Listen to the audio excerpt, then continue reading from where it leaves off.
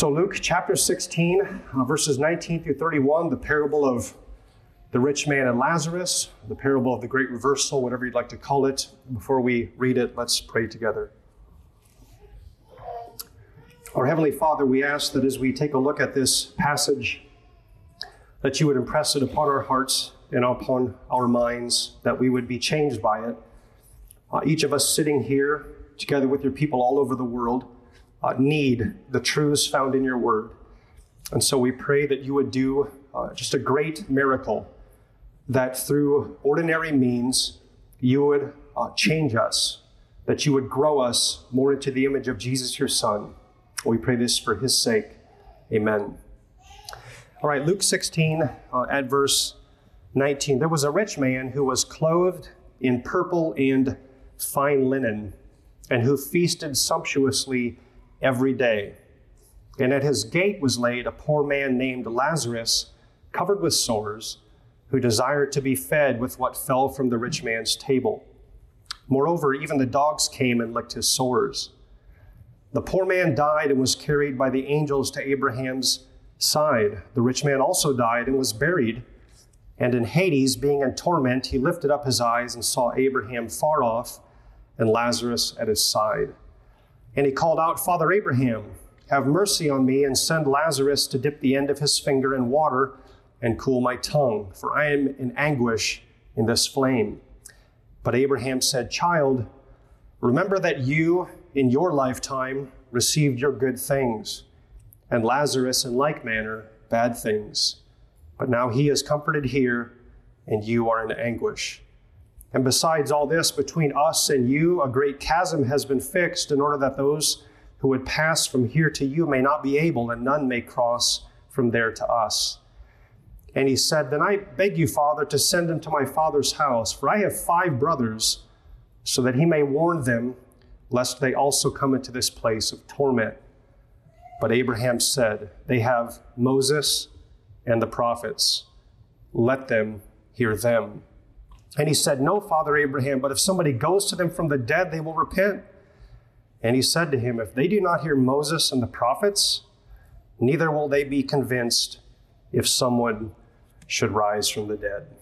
Thus far, the reading of God's word. May he bless it to our hearts and lives this morning. Beloved congregation of hope and everyone with us here this morning, if you recall back in verse 1 of Luke chapter 16, Jesus told the parable of a rich man with a dishonest manager that we looked at last week. And then verse 13 of chapter 16, he says, No servant can serve 2 masters.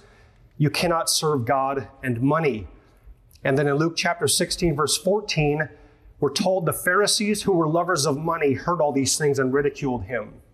You could argue that Luke 16 is a chapter in which Jesus is teaching about the relative value of money, or how devastating money can be to people.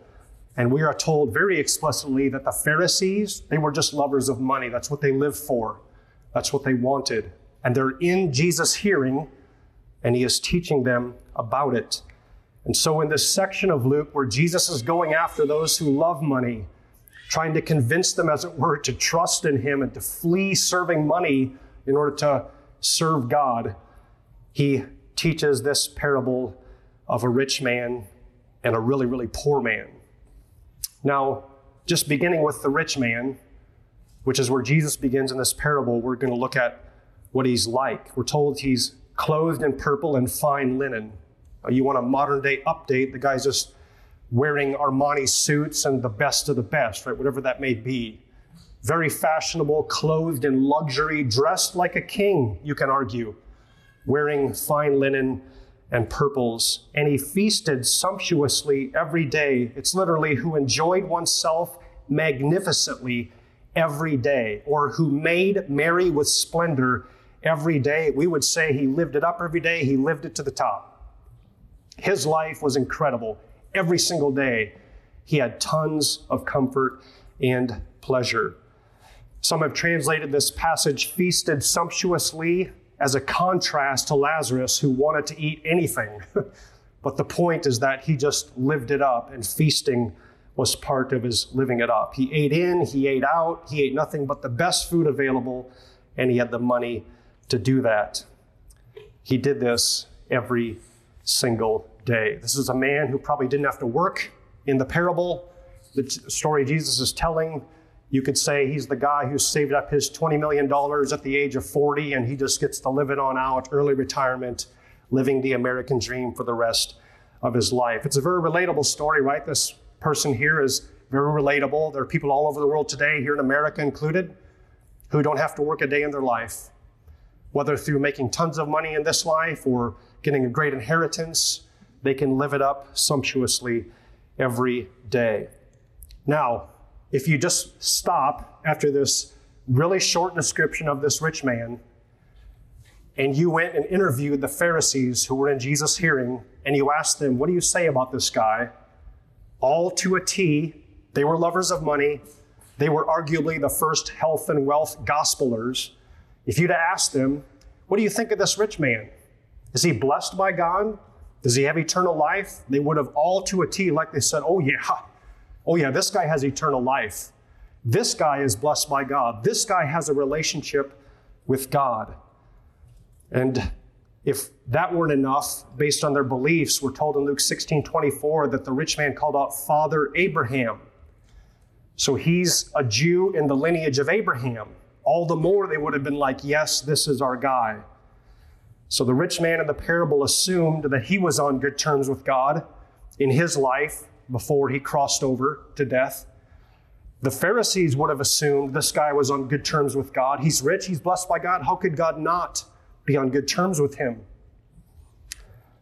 And then we're introduced to the second character named Lazarus. Verse 20.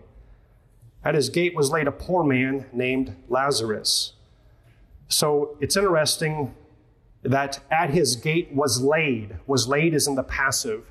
Lazarus didn't meander himself over there and take up a seat and start the begging process. He was bad off enough that somebody actually had to lay him at this rich man's gate, according to the story Jesus is telling us. So it's striking that Lazarus is not just poor, although that is beyond question. He's broke poor. He's really poor. He's beyond poor. He doesn't have anyone who is wealthy enough to care for him. And the man's condition is so destitute, so bad off that no one else was able to care for him. So they brought him to the only place they could think that he could receive help, a rich man's gate, and just laid him there with the assumption that Lazarus can't get up, he's lame, or something's really wrong with him, that he can't get up and walk there and leave. So the people who laid him there would have been saying, we just can't do it anymore. Lazarus is in a dreadful condition. We're told, verse 20, he was covered with sores.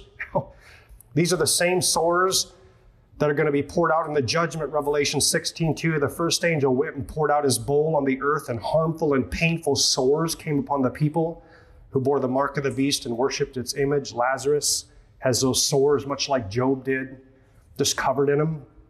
He's living in a very painful existence. And verse 20, we're told how hungry he was. He desired to be fed with what fell from the rich man's table. Give me the scraps, right?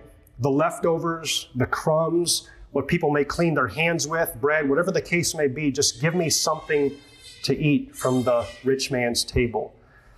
And there's a bit of a consolation, but it shows you how low Lazarus was. Verse 21, moreover, or the language instead of moreover is but or however, as if this were some sort of consolation. He's really bad off, he's sick, he's laid at the gate, he wants to eat, but hey, this is a bit of a blessing. The dogs came and licked his sores, which, there's a bit of relief that some have argued is here. But it shows you how low he was. He's among the dogs. Now, these are not like pet dogs, right? Or little cute, fluffy, and whatever your dog's name may be. These are scavengers. These are wild dogs, likely, who are providing him at least a bit of relief. But Lazarus is in a horrible condition. Now, I don't want to spend too much time here, but I want to highlight something which I think we can at least get from this parable. We know the poor man, Lazarus, ends up in heaven, but I think it needs to be said that believers' lives in this world can look this bad, right? That the lives of believers can be filled with all manner of pain and difficulty and poverty and sickness and lameness and paralyzation and strokes and hunger and just difficulty, that our Heavenly Father, out of his love for us and for his own glory and for our own good, in some unspeakable way that we can seldom understand when we're going through it, is good for us and brings him glory. The lives of believers can be characterized by Lazarus' life. And it's only to the extent we've bought into this health and wealth gospel that we would look at someone like Lazarus and say, oh, there's no way he could be a believer. That we're just like the Pharisees in our thinking. We're told, verse 22, the poor man died. He was carried by the angels to Abram's side. So the poor man died. His suffering comes to an end, as it does for every single believer in Jesus. We will suffer in this life through many tribulations. We'll enter the kingdom of God. We will have crosses to bear. We'll have to deny ourselves and follow Jesus. It will involve pain. But as soon as we die, then our pain comes to an end when we get into heaven, as the pain ended for Lazarus. And for those of us who are in the midst of suffering physically, who are going through unbearable pain, there will actually be a point in history when it's over. Thank the Lord, right? That day is coming for every believer. Whether we're going through suffering now or will in the future, the suffering will end. Now, this may not seem like much, that suffering will one day end, and it may seem so far off as to be of no earthly use to us. But I think what this parable can at least teach us, one of the things we can notice is that suffering will end. Viktor Frankl was a Holocaust survivor who made it through Auschwitz, and one of the things that he is noted for saying is that those who suffered without something to hope in usually died first. If you have no reason to get out of Auschwitz, no reason to persevere, no loved one you want to see, no reason to live afterwards, no career to pursue, you'll just die of hopelessness. And those are the people who died first. But the ones who continued hoping, right? And obviously they had a measure of physical wherewithal to make it through that, were usually the ones who made it through all the difficulty. Beloved, in this life as believers, it's such a great encouragement in the midst of difficulty and suffering to know that it will end. That gives us hope. There's a terminus on this. There's a due date on our suffering. There's a day when it's all over, and the day's coming soon. It'll be at our death. It'll be at the coming of the Lord Jesus Christ, whichever happens first. But our suffering does not last forever. It won't last forever. It will indeed come to an end. So don't lose hope. I want to highlight something about Lazarus, which would have really caught the Pharisees listening to Jesus' attention. He was carried by angels. Now, the Pharisees believe in angels, but they would have been shocked that the angels would want to touch. Did you catch that? They carried him. Now, the point is not the detail. Oh, angels carry us to Abram's side. No, we know from 1 Thessalonians, we go to be with the Lord, right? But catch what's going on here. Catch the point. They're touching this man, this poor man who probably smells horrendous, whose sores are being licked by the dogs, who's covered in sores. The angels carried him. What are they doing touching this guy? They carried him to Abram's side. Now, the Pharisees would have been shocked by this. And notice it's to Abram's side, to Abraham's side. Now, everyone, all the Jewish religious leaders would have agreed that Abraham was in heaven with the Lord. So it's not at all surprising that Abraham is in a good spot. But what would have knocked their socks off is that Lazarus would be brought to Abraham's side in heaven. Abraham was rich. Abraham was their father. Abraham was their untouchable ancestor who was in heaven. What's this wretched, poor, miserable, lame man doing next to Abraham's side? How does that work? Again, notice the contrast Jesus is setting up here. Well, flipping back to the rich man now, he's been introduced. We got a snippet of Lazarus. We're told Lazarus died right in the middle. And if you'll notice, the parable begins with the rich man. It ends with the rich man, right? He's sort of the main emphasis here. We're back to the rich man, verse 22. The rich man also died and was buried. He had a burial, actually. Lazarus didn't. And in Hades, being in torment, he lifted up his eyes and saw Abraham far off and Lazarus at his side. Just want us to notice what Jesus highlights here. The rich man also died. Lazarus died. Everybody gets that. The rich man, he died too. It happened to him as well. What took place in Lazarus' life, his life ended, took place in the rich man's life too. All great runs for the really rich and comfortable people come to an end. They always do. If you're rich in this life, you can live it up. You can have your mansions, your sumptuous feasts, your great clothing, right? Happens all over the world today, happens right here in Pella, Iowa, happens all over God's creation. If you're rich, you can live it up. You can inundate yourself in luxury and comfort and pleasures to no end. You can go on living like that for decades. Some people 40, 50, 60 years if they're wealthy from a young age. But then it ends. It just comes to an abrupt halt because everyone dies. Everyone has appointed their death day. And the most that will ever be said about such a person is they had a great run while it lasted, but nothing in this world lasts forever. Augustus Caesar, he had a great run. Catherine the Great from Russia had a great run. Joseph Stalin had a great run. Genghis Khan had a great run. Henry Ford, John D. Rockefeller, Andrew Carnegie, they all had great runs. Tremendous wealth, tremendous lives, until their lives ended and it was all over. I want to highlight something here that the rich man discovered, which he was probably unaware of would take place in his life.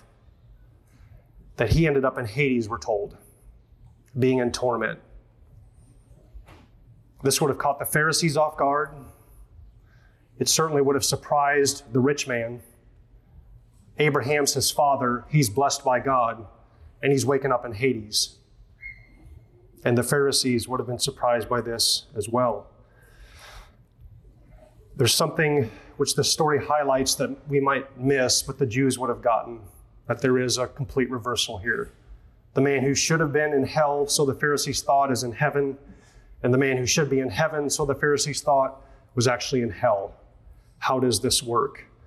I want us to just understand that there are many people in hell who are surprised to be there, and whom others are surprised are there as well. That's one of the teachings of this parable. There will be people in hell. There are people in hell right now under God's wrath, though it's not been issued out in fullness at this point because the day of judgment hasn't come, who are themselves surprised to be there. And if you interviewed all their peers who were alive during their day, the peers would have been surprised as well. Something else I wanted to highlight about this rich man is that hell is torment, and in Hades, being in torment, he lifted up his eyes and saw Abraham, and then he said, "Look, give me some water on the end of my tongue. I'm in anguish in this flame." It's a lot of description about what this rich man is going through in hell. The word torment is literally severe pain occasioned by punitive torture, severe pain caused by something oppressive. The pain was immense, unbearable, oppressive, severe. The word anguish, literally to undergo physical torment or pain. And then on top of that, we're told the language of flame, simply a fire, a burning inferno. Think of Nebuchadnezzar's burning furnace. Think of 2 Thessalonians 1:8, the Lord Jesus in flaming fire will inflict vengeance on those who do not know God. Isaiah 66:15, behold, the Lord will come in fire, and his chariots like the whirlwind, to render his anger and fury and his rebuke with flames of fire. For by fire will the Lord enter into judgment. Matthew 25:41, hell is called the eternal fire. Matthew 3:12, hell is called unquenchable fire. And Revelation 14:10, an unbeliever will drink the wine of God's wrath, poured full strength into the cup of his anger, and he will be tormented with fire and sulfur in the presence of the holy angels and in the presence of the Lamb. The smoke of their torment goes up forever and ever. The man's in complete anguish. I had a college teammate, Mark Bachman. He was a fellow shot putter and discus thrower who was burned. I can't remember what percentage of his skin was burned up. He had melted skin all over the place. Most painful thing he's ever gone through. And he said the doctors in the trauma unit, when he was there healing, said actually burn victims are the ones who goes through probably arguably the most pain of anyone who suffers in this life, because every nerve ending in your body is screaming, sending a signal to your brain that something is drastically wrong. And that's not necessarily proof that hell is miserable, but it's just a bit of a picture of what this man's going through. He's in flames, he's in fire, he's in torment. If you were to take the most excruciating pain that a human being has suffered in this world, combine it with all manner of mental anguish and torment, and mix it with complete hopelessness at the realization it will never end, and combine that with the fact that there will never be even the slightest relief, you've begun to describe what hell is like. This is what hell is. It's an eternal existence in the state of severe pain and discomfort and trial and suffering, because in it, you're under the weight of God's perfect judgment against your sin, and you know he's right to punish you this way. Notice the rich man doesn't ask to get himself out. He knows it's not an option. Pleads for his brothers? Absolutely. Pleads for relief? To be sure. But he doesn't ask to get himself out. He sees it. There isn't a way out of this. I'm here, and God is righteous in his judgments. He doesn't say it's unfair. He just asks for a bit of relief. The third thing I want us to notice here is that biology cannot deliver anyone from hell. That's a picture we get from the rich man. Verse 24, he called out, Father Abraham, have mercy on me, and send Lazarus to dip the end of his finger in water and cool my tongue, for I'm in anguish in this flame. Father Abraham, the man's a rich Jew. He has Abraham as his father, and that wasn't enough to save him. He's biologically related to Abraham. By ethnicity, he's Jewish. And yet that wasn't enough to save him. For so many of the Jews of Jesus' day, they believed that being born Jewish, being born in the line of Abraham, meant salvation. And there are a lot of people who today, all over the world, run into the exact same heresy. We're all prone to it, beloved. Hey, as long as I'm an American, therefore everything's fine between me and God. Or hey, I've got a Dutch Reformed heritage, or I've got a Scottish Reformed heritage. Therefore, everything will be fine on the last day. Biology, beloved, can't do you or me a bit of good on Judgment Day. The only thing that can do us any good is knowing Jesus Christ. God will oftentimes use our biology, right? He'll use people in our lives as a means to bring us to salvation. But no parent, no grandparent, no ancestor can save us. Only Jesus can save. And this rich man found that out the hard way. Well, there's a fourth thing I want us to see, and that's hell is permanent, verse 26. Besides all this, between us and you, a great chasm has been fixed, in order that those who would pass from here to you may not be able, and none may cross from there to us. The end of life means there is no more room for repentance. This is why death is so final. Death is not just the final end of this life, it's also the final cementing of our eternal destiny. All who believe in Jesus at death go to heaven. They will never, ever cross over into hell, ever. That's wonderful, right? That's incredible. It won't even be possible for us to wiggle our way out of heaven. The possibility won't even exist. Praise God. But there's a real sobering part to that too, which is what this parable is emphasizing. That for everybody in hell who didn't believe in Jesus, there is no way out. There's no purgatory. There's no crossing over. There's no getting to the other side. And that will be discovered the very second that a person dies, whether I am in Christ or not. No one in hell will ever atone for their sins and after a certain amount of time be brought to heaven. The death of a human being ushers in a permanent state of existence which will last forever. Either one believes and will be in heaven forever, with no possibility of living anywhere other than heaven, or one does not believe and will be in hell forever, with no possibility of parole or pardon or relief or change of circumstances ever. And a fifth thing I want us to notice about the rich man that leaps off the page is that deliverance from hell comes by taking God at his word, verses 27 to 28. So the rich man asked Father Abraham, look, just give me a drop of water on my tongue, send Lazarus, right? Has there been a repentance for how he treated Lazarus when he was alive? Has there been a turning around? No, now Lazarus is his errand boy, right? Go tell Lazarus what to do. Father Abraham, come on. You know me, I'm worth it. Go have Lazarus do this. He's at my bidding. I'm in charge of him. And Abram says, look, your request to bring you some relief, not granted. Your request to go tell your brothers, to go tell them so that they can repent and believe. Remember, this rich man has a doctrine of repentance. Go. If someone raises from the dead, is raised from the dead, they'll repent. That request to have Lazarus go do that, that's not granted either. And what is the reason that it's not granted? What's the reason given why it's unnecessary that someone be raised from the dead in order to bring someone to repentance? The reason is they have Moses and the prophets. Let them hear him. And he said, no, Father Abraham, but if somebody goes to them from the dead, they'll repent. Look, just send Lazarus from the dead. If they see him, which means clearly they knew him while he was alive, if they see him raised from the dead, they'll repent. If they don't hear Moses and the prophets, neither will they be convinced if someone should rise from the dead. Give them a sign. As soon as they see a sign of resurrection, they'll repent. That's what the rich man thought. So what did Moses reveal that Abram's referring to, that Jesus is referring to in this parable? What did Moses and the prophets reveal? What is he saying? Hey, if they don't believe Moses and the prophets, they're not going to turn around. Well, Moses revealed that God alone saves, right? How did the Israelites get out of Egypt? Through the Exodus, the blood of the Lamb, right? They came out. That's clearly taught. What did the prophets reveal? The need for repentance, right? Repent, turn around, trust in God.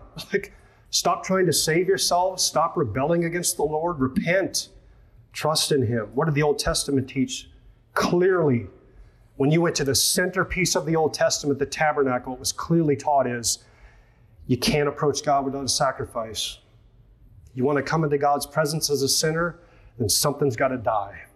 You need a substitute, or you have no hope of relationship with him. And if your brothers, Mr. Rich Man, don't want to believe in that message, it isn't going to matter if someone is resurrected from the dead. And if we want further proof of that, look at John 11. Remember the resurrection of a different Lazarus who was raised from the dead? And when it happened, the Pharisees and the chief priests said, what are we to do? If we let him go on like this, everyone will believe in him, and the Romans will come and take away both our place and nation. Did they believe? No. They're trying to throw this under the rug. Let's get rid of it. No, we're stuck. And the greatest resurrection, capital R, right? Jesus' resurrection. You remember what the Pharisees and the scribes did with his resurrection? If we're to take the rich man at his word, we should think that as soon as the Pharisees and the scribes saw Jesus resurrected, they fell on their knees and believed. But here's what they did. When the chief priests had assembled with the elders and taken counsel, they gave a sufficient sum of money to the soldiers and said, tell people his disciples came by night and stole him away while we were asleep. Oh, if somebody rises from the dead, they'll believe. No, they won't. They'll make up a story. They'll try and cover it up. They will knowingly go on in their unbelief. So knowingly that they know they have to bribe the soldiers to tell a different message to the world. Let them believe Moses and the prophets. Let me just conclude with quite a few thoughts, I guess. Number one, Jesus, more than anyone else in all the Bible, is the one who teaches us about hell. If you think Jesus is a great teacher, then you have to believe hell exists, and it is the most terrible place to be in all the universe. Jesus said so. There's a lot of people in the world who believe Jesus is a great teacher. But if you talk to them about hell, the conversation will end. And what they need to know, and all of us need to know as well, is that Jesus taught a lot about hell. A lot. More than arguably anyone else in all the Bible. And Jesus teaches us about hell for a reason. Well, two reasons. Number one, because it exists. He's telling us the truth. There will be a place where we will be judged for our sins and be forced to make payment forever if we don't believe in Jesus. That place really exists. So he tells us because it exists. He also tells us in order to scare sinners into turning to Jesus. Right? It's a fearful place. People look at hell and say, I don't want to end up there. Good and right, right? I don't want my friends to end up there. Good and right, right? I hope that's what we're all saying. Every believer, every reader of the Bible should say there's one place I never want to end up. That's under God's judgment in hell. It's that horrible in its description. AC/DC called hell the promised land where their friends were too. Liberal theologians explain it away or ignore it. Many of us Christians don't talk about it. Funerals seldom acknowledge it. But every soul who dies apart from Christ, if you ask them 5 seconds after death, would not be able to stop talking about the horror of it. The pain, the outer darkness, the weeping and gnashing of teeth, the flames and fire, the burning sulfur, the hopelessness, the despair, the eternal torment with no relief. We can ignore it. People can say, I'd rather not talk about it, but it doesn't change the fact that it exists. And it's the most excruciating place to be. It's the most horrible location that anybody can ever end up in. And it just doesn't end. And there's not even relief. Third thing I want to mention here as we kind of wrap things up is the difference between the rich man and Lazarus was the difference of trust and help. Verse 25, Abraham said, "Child, remember that you in your lifetime received your good things, and Lazarus in like manner bad things, but now he is comforted here and you are in anguish." There's a great reversal, and it almost sounds like salvation through poverty and damnation through success and riches, right? It's kind of what it sounds like on the surface. Oh, the problem, Mr. Rich Man, is that you had money, and your money damned you. And the blessing for Lazarus is that he was poor and his poverty saved him. That's kind of what it sounds like on the surface. But actually, if you look at their names, that helps us understand what's going on here. Lazarus means my God is helper. God is my help. Lazarus means God is help. This is the only parable where someone is named. The name means something. That the reason that Lazarus is in heaven is because God helped him. God was his helper. God was the one that he looked to and trusted in for salvation. God was his only hope. And it's interesting that Lazarus is named, but the rich man is not named. Why aren't we given his name in this parable, right? It's obviously a made-up story to lay aside a spiritual, divine, heavenly truth so that we can all get the point. Why didn't Jesus use a name for the rich man? Well, we know all about the rich man that we needed to know. He's rich. It's the only important thing. If you would interview the people in his day, right? If there were people in his day, in this parable, if you'd interviewed them and said, tell us the most important thing about this man who feasts sumptuously and outside whose gate Lazarus is placed. Tell us all about him, Jesus. Tell us the most important thing. Give us his identity. What makes him tick? Jesus would have said, I've already told you. He's rich. That's the most important thing you need to know about him. That's all there is about the guy. No relationship with God. God's not his helper. He's not looking to the Lord to be saved. He's just got a lot of money. That's his identity. His money can help him in this life. But notice, what did his money do for him in the next life? Nothing. Didn't do him a bit of good. Lazarus had no money. He had no help in this life. But what did trusting in the Lord do for him in the next life? Everything. Beloved, Lazarus' name is good news. For everyone who trusts in the Lord Jesus Christ, for everyone who trusts in God, for everyone who's looking to God for help, for salvation, for deliverance, regardless of how this life is going, there is eternal life to come. But for everyone who's trusting in money or fame or success or career or healthcare or health or whatever the case may be, for everyone who's trusting in that, there isn't heaven to look forward to. There is judgment for sin. The rich man's money helped him. If you have money, you can purchase comfort, pleasure, security, better health, luxury, less pain. You'll probably live longer if you have more money. I think there's been some studies. You have better access to care. You can relocate to a better place on the planet if you don't like where you are, right? If you're poor, you're stuck. That's why we call it being stuck in the projects. You don't even have, get out of the projects. If you don't have enough money to buy a bus ticket, how do you get out? But if you're rich, you can go wherever you want. Money can buy you a lot of earthly benefits in this life. Please don't discount that. It's taking place all over the world. But it can't do anything as far as getting us to escape the judgment. Only Jesus can do that, beloved. Money cannot help you in death. Lazarus found comfort in being the one whom God helps. He found comfort in belonging to God, in being God's charity case, in looking to Christ alone for salvation. Let me ask you this. I'm asking myself this as well. In what or in whom are you trusting to deliver you from hell, from God's judgment? It's not a fun question to think about, is it? And yet here's Jesus confronting us with this reality. Are you trusting in your money? Am I trusting in mine? Or are you trusting in Jesus? If there are any here who don't know Jesus, whose hearts are after money, who maybe haven't even thought about it, right? Hey, life is pretty good. We live in America. We've got good hospital. If not, Iowa City has great hospitals. Mayo's not too far away. Des Moines got great hospitals. Life feels pretty good, right?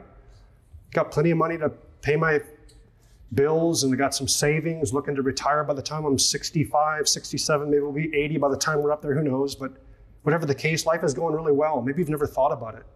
You're going to die someday. The Bible makes clear there is appointed a judgment at your death. It's going to happen. Think about that. Look at this rich man going on in life. His life was probably way better than yours ever will be. And look what takes place forever when it's all done. And it's a chasm he can't cross over. Think about that. Trust in Jesus. Believe in him. It will cost you 30, 40, 50 years of pain, however long you live, but you will have an eternal life in heaven with God. That will be more than worth it. Let's pray.